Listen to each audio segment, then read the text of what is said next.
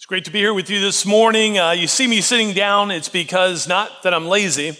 I rolled my ankle the other day, and so I'm doing it to be good. And so if you want to know the story, I'm not telling you. My ego is not there yet. So the Lord apparently wanted me to be humble. But it's great to have you here. Many of you have been praying for our trip, mission trip, who went to Zambia. And I got this picture I want you to be able to take a look at that they saw this morning as they got ready to fly out a little later. How cool is that? Doesn't look like he's just like posing.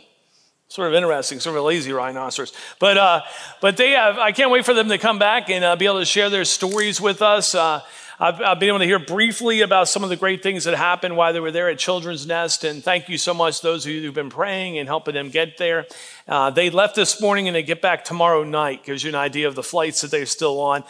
From Livingston to Johannesburg, Johannesburg to London, London to Philly, Philly to Rochester. So please pray for them as they're on their flights, and that God would use them in the midst of all that travel as they're on their way back here. So once again, thank you for their continued prayer for them, and can't wait to hear their stories when they're back with us.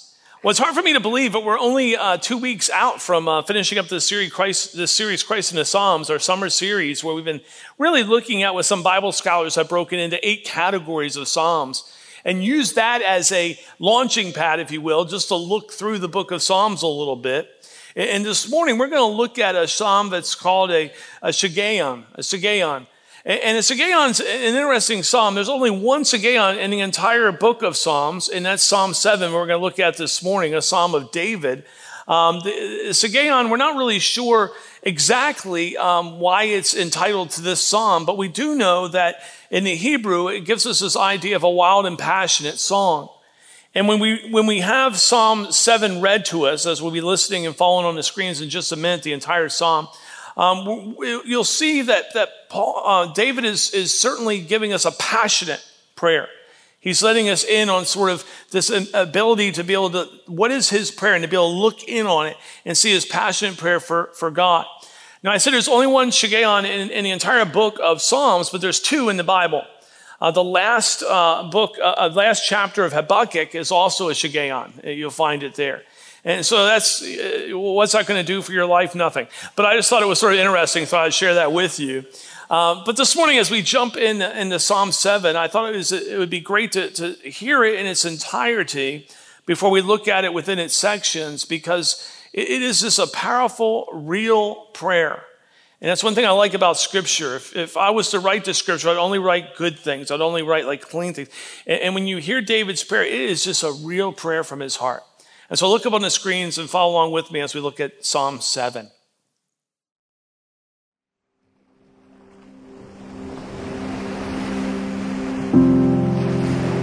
Psalm 7.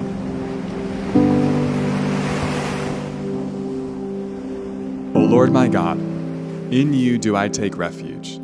Save me from all my pursuers and deliver me, lest like a lion they tear my soul apart, rendering it in pieces with none to deliver. O Lord my God, if I have done this, if there is wrong in my hands, if I have repaid my friend with evil, or plundered my enemy without cause, let the enemy pursue my soul and overtake it, and let him trample my life to the ground, and lay my glory in the dust. Arise, O Lord, in your anger.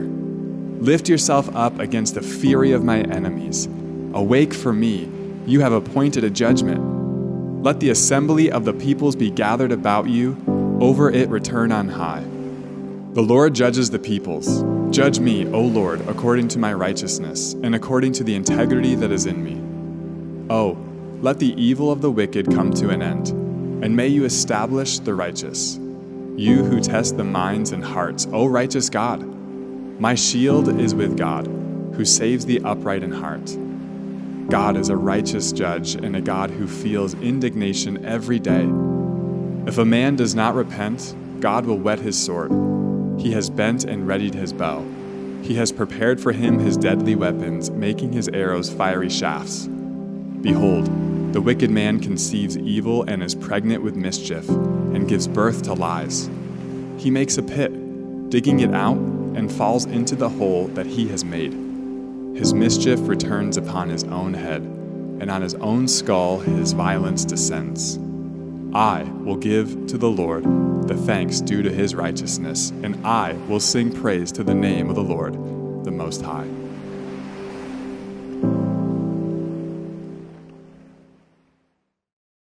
So we see a common theme throughout the Psalms of David here, and that's a prayer for justice. David's crying out for justice. Someone is wishing bad upon him, and he's asking that God would intervene on his behalf. And we talked about justice a little bit last week, and I said we couldn't get into it as much. We're going to get into a little more this week. But David understands what many of us understand. We live in a world where there's not always justice. We live in a world where nations tend not to keep their treaties with one another. We live in a world where, in the business world, for instance, there's a saying that there isn't a contract that can't be broken. Now, what's that mean? It means that a yes isn't always a yes and a no isn't always a no. It also explains why, if you ever purchase a house, why you have to sign a book. It's because people have broken the contracts, and so they're trying to fortify those things. We understand that in this world, there's not always justice, but there is a just God. But this is the reality. Where there's no justice, where there's no sense of justice or moral responsibility or accountability, society as a whole and individual relationships collapse. And that's really, when we look at it, an understanding of why the world is as it is. If there's no sense of justice, if there's no moral responsibility, no accountability, then society collapses. Why? Because society is built on individual relationships. And if those relationships collapse, then there's all types of calamity that happens all around us. And we understand that, and David understands that. And so that's why he prays this prayer to God. He understands that only God is truly just, only God is truly righteous. And so he asks God for help in the midst of what he's going through. No matter what we see in the world, there's something we got to keep in mind, especially as believers, that above all our lives in this world stands an all-powerful, eternal God. But although the world may seem chaotic at times and running out of control, and that world can either be seen as the world or even our private world, right? Can seem chaotic at times and running out of control.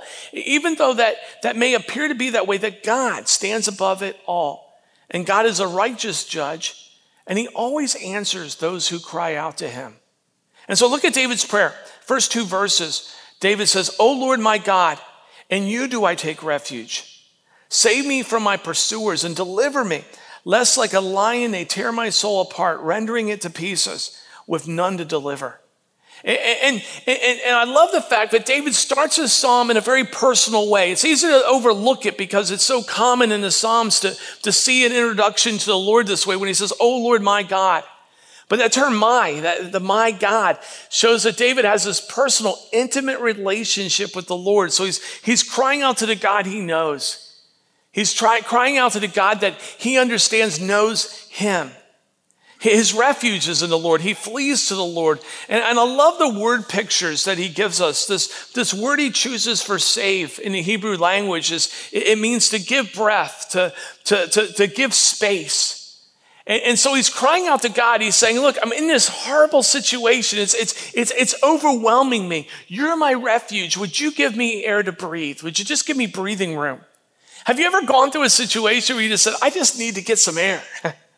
I just need a moment to catch my breath. And that's what David's praying for here. And then the word picture he uses for deliver. That word deliver is a picture in the Hebrew of literally taking prey out of an animal's mouth. And what does he pray in the second verse? He says, deliver me, lest the lion tear my soul apart, rending it in pieces with none to deliver. He's saying, God, deliver me. Take me out of the clutches of these people who wish me harm. Give me space. Give me air to breathe. And what I love is, even in the first two verses of the psalm, we learn something from David. We learn this, I think. We learn from David that we can call on the Lord who delivers us because of God's character. God's character. David knew we could call on the Lord because of his character, because of his being faithful and loving and willing and able to save. And you may recall, if you were here last week or watched online, that I spoke of the fact that we sometimes as believers, we don't necessarily question God's character when it comes to justice. We just question his timeline. Like we know God's in charge. We know in the end God's going to make everything right. We know that. We believe that. And maybe you're like me where I believe it, but I'm learning how to believe it, right? I trust, but I'm learning how to trust. Anyone else like that? I relate much to the individual who Jesus speaks to in the Gospels. He says, do you believe? He says, yes, I believe, but help me in my unbelief. I'm growing. I'm a work in progress. But I don't want to question God's character. I know he's good, but sometimes I question his timeline. And David's saying, look, I don't question God's character. I know he's faithful. That's why he's my refuge. That's why I'm praying this prayer, because I know he listens to those who cry out to him. And then he continues. Look at verse 3. O Lord my God, if I have done this, if there is wrong in my hands, if I have repaid my friend with evil or plundered my enemy without cause, let the enemy pursue my soul and overtake it.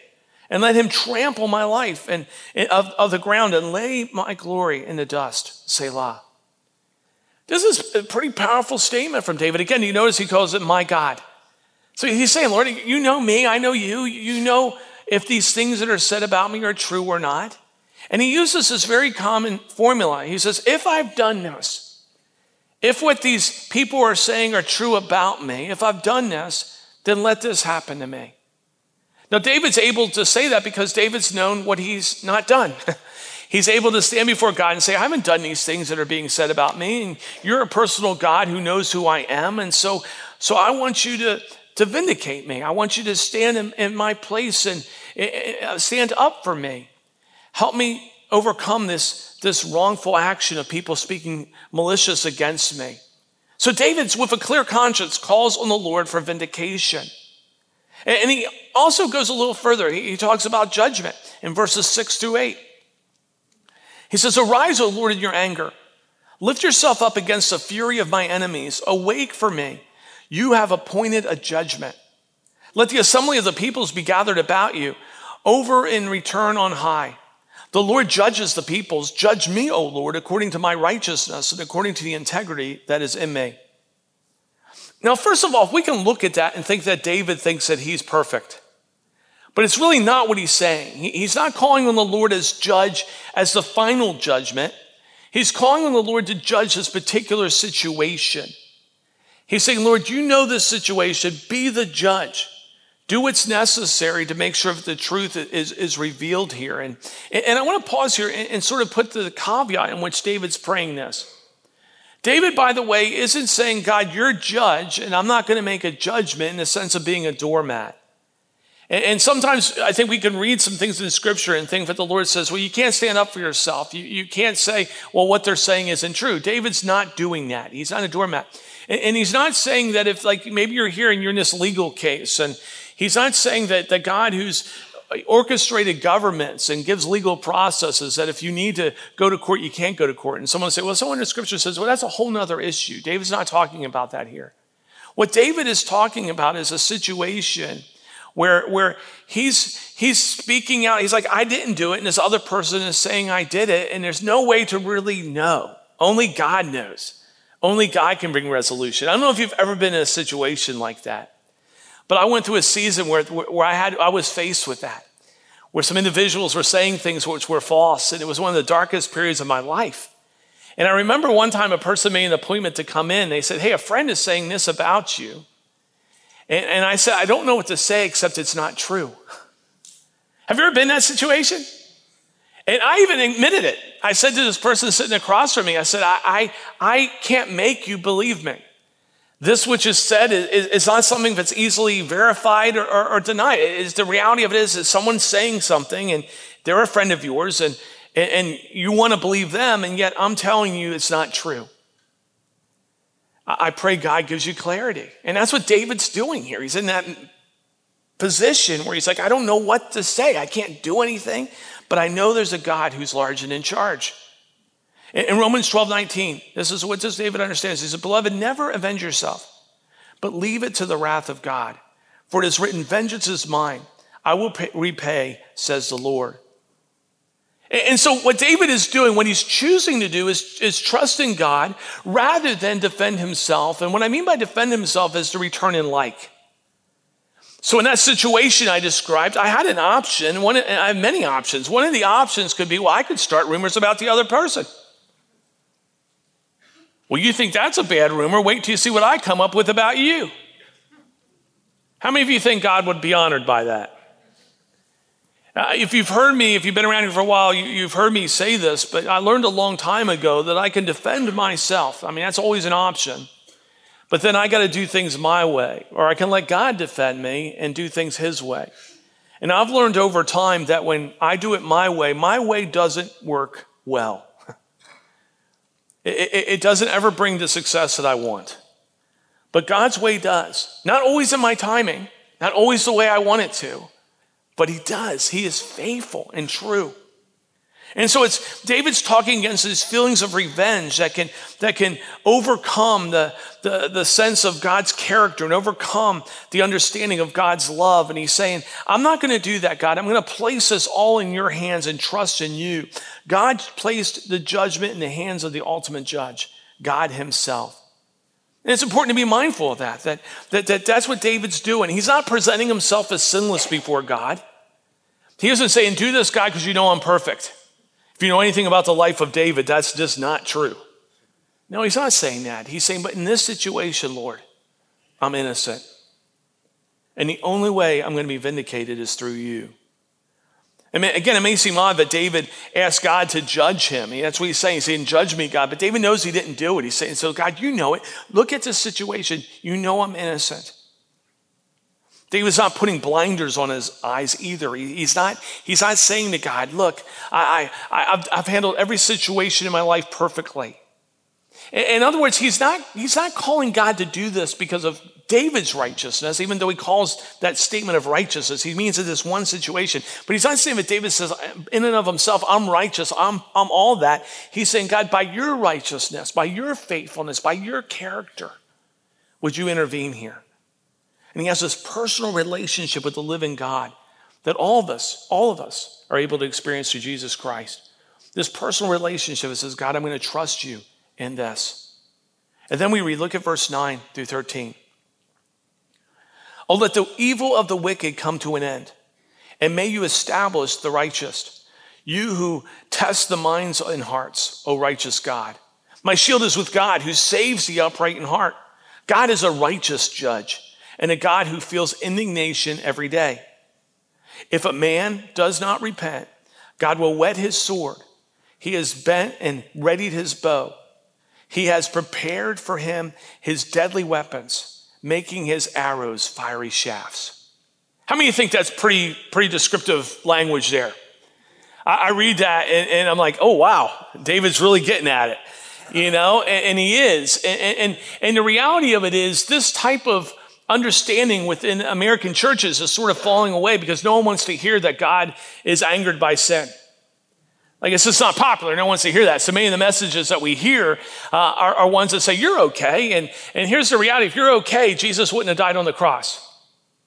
Like, he didn't do it for little things. He did it because there's this big problem. It's a sin problem. The wage of sin is what? Help me out, church. Death. Now, I know we don't like memorizing that. That's not what we quote before we go into an important meeting. But it's a reality. It's a reality. It's a gospel truth. And so we need to understand that there is a judgment. And David's talking about that judgment. He's saying, look, there's going to be an ultimate judgment. We who place our lives in God's hands, we need to trust him. And we don't have to fear that judgment because Jesus paid the price for us. He took our judgment upon himself. But he's saying there is a judgment for those who don't know Christ. In fact, that's why we as believers are so bent on making sure that people know the gospel. Because without Jesus, there isn't hope. But with Jesus, there is. We believe that. Come on, church, right? And so that's what we're about. And so when people say, why are you always talking about Jesus? Because he is all that. He's worthy of that discussion. He's worthy of turning to. And David's making that really clear. In fact, I love the fact that he's not just saying God's sick him. It seems like he is, right? And we've all been there. Let's face it, in our prayers where we're like, oh, Lord God, I know you love us. They're picking on me. Sick them. But that's not really what David's doing here. Now, how do we know that? Because we see David's heart when he says, but Lord, you're merciful for those who repent. Any here understand God's mercy? His forgiveness, his love. And so David's actually in his prayer, he's saying, Lord, man, if he repents, if this person who's speaking bad about me, these people who are speaking bad about me, the ultimate good would be if they just repented and turned to you. Many, many years ago when I was a student in student ministry, I had a situation with a friend who was speaking badly about me. And I was mad. I was mad. There's no other way to say it. I was trying to make it sound better, but I was really ticked off.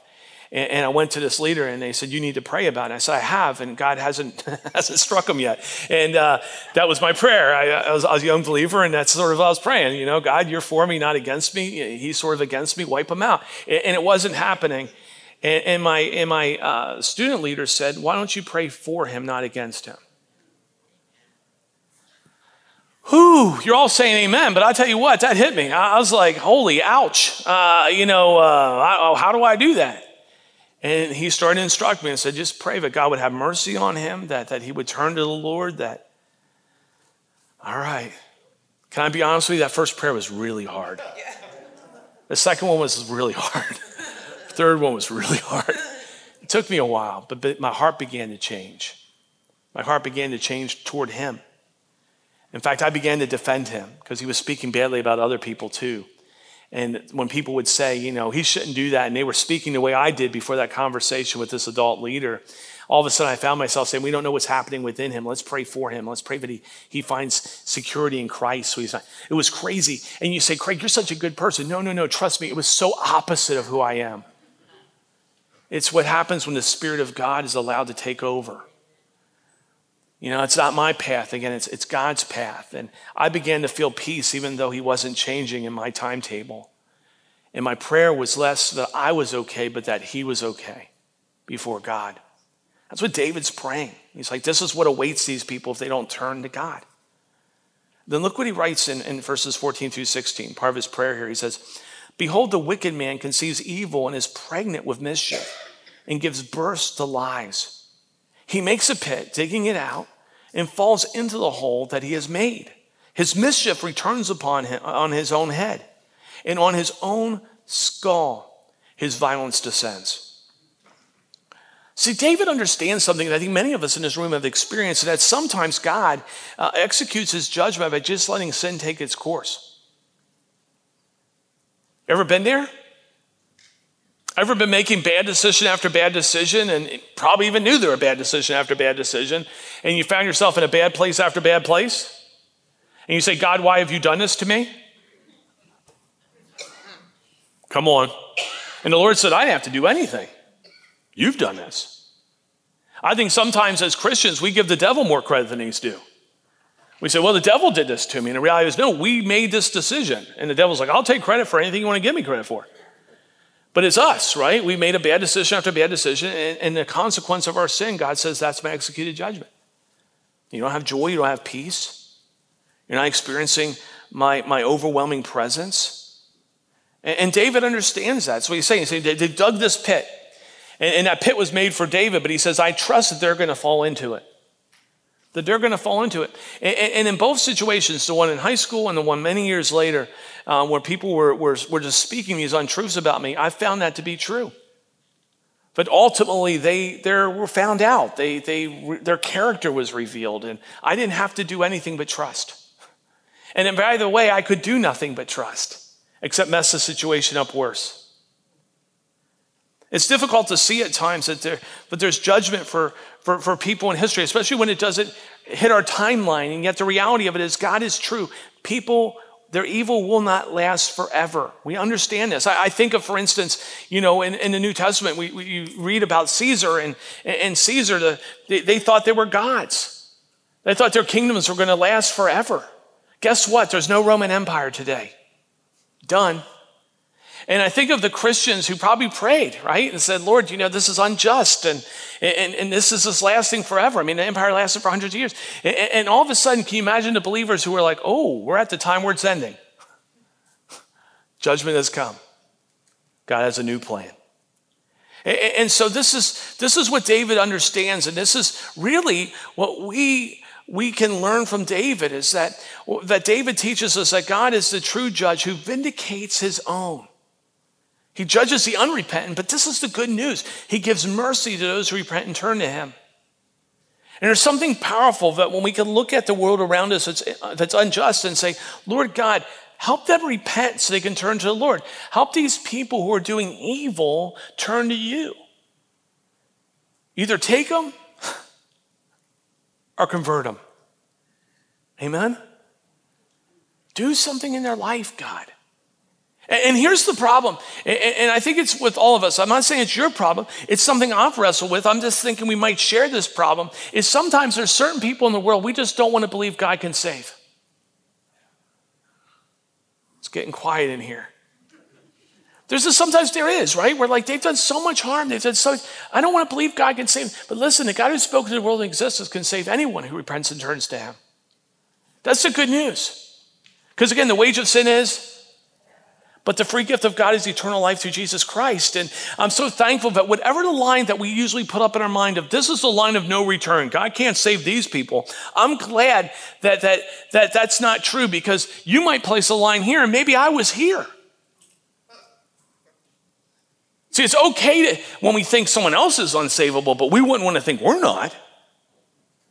Or maybe that's the lie that the enemy is telling you right now, and you believe that you've done too much, that God can't redeem you. And if anything we see in this psalm is David's prayer of saying there's no one unredeemable except for someone who doesn't turn to the Lord. David says that would be the best if he would just turn to you. And I love what happens to David in his prayer here. Because I'll be honest, it's a rough prayer up to this point. Don't you think? It's raw. It's one of the reasons why I like studying through Scripture. It keeps us honest. You know, in the fall, we're going to study through James. And can I be honest with you? There's a few parts of James I'd just rather not preach. It's okay for me to say that? I just did. But you would know it because we'd be skipping over it.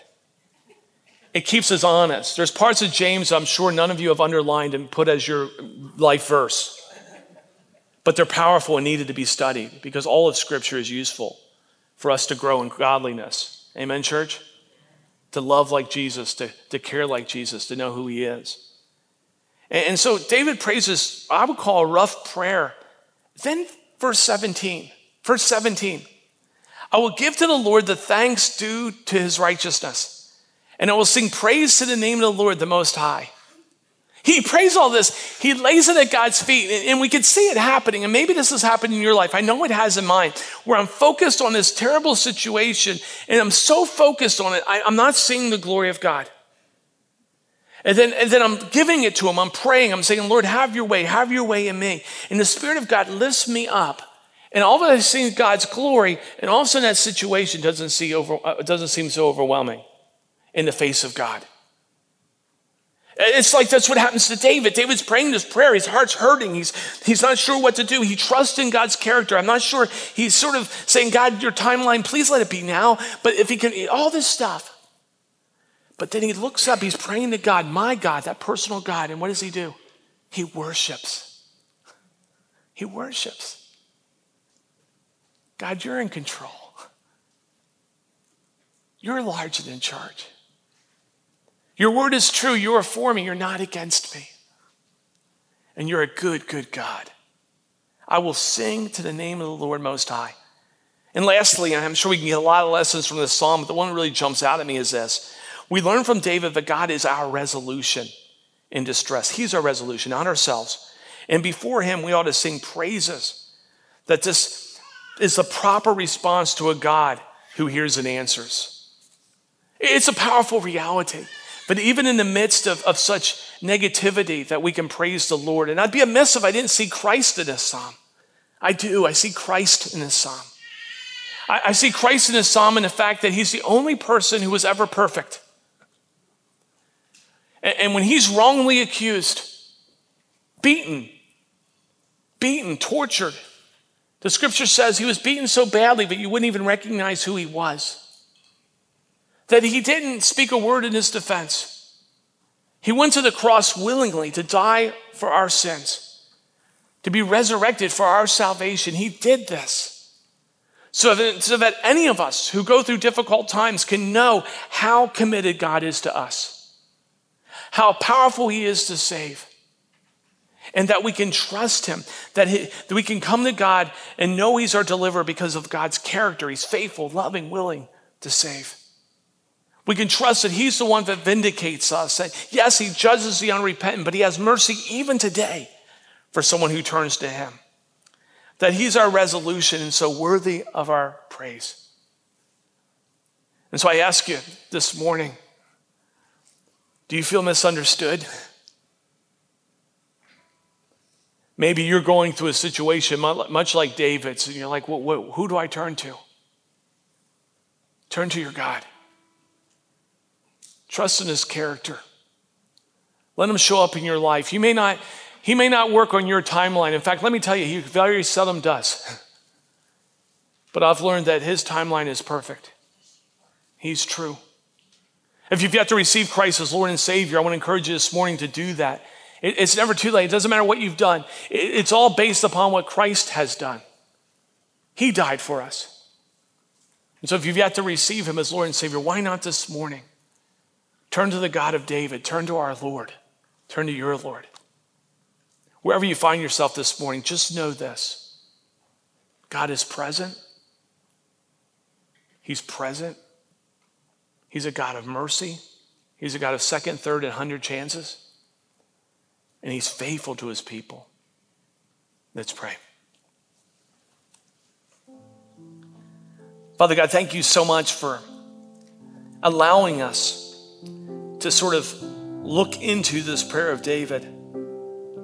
Thank you that you saw fit to have it recorded for us so we could see the rough honesty of what David was going through. So we could be mentored by him. And ultimately through him, in your word, you're our divine mentor. As we look at the scriptures, that it's living and active, meaning that you use it to form us into the people you've called us to be. You use it to reveal yourself, to draw us closer to you.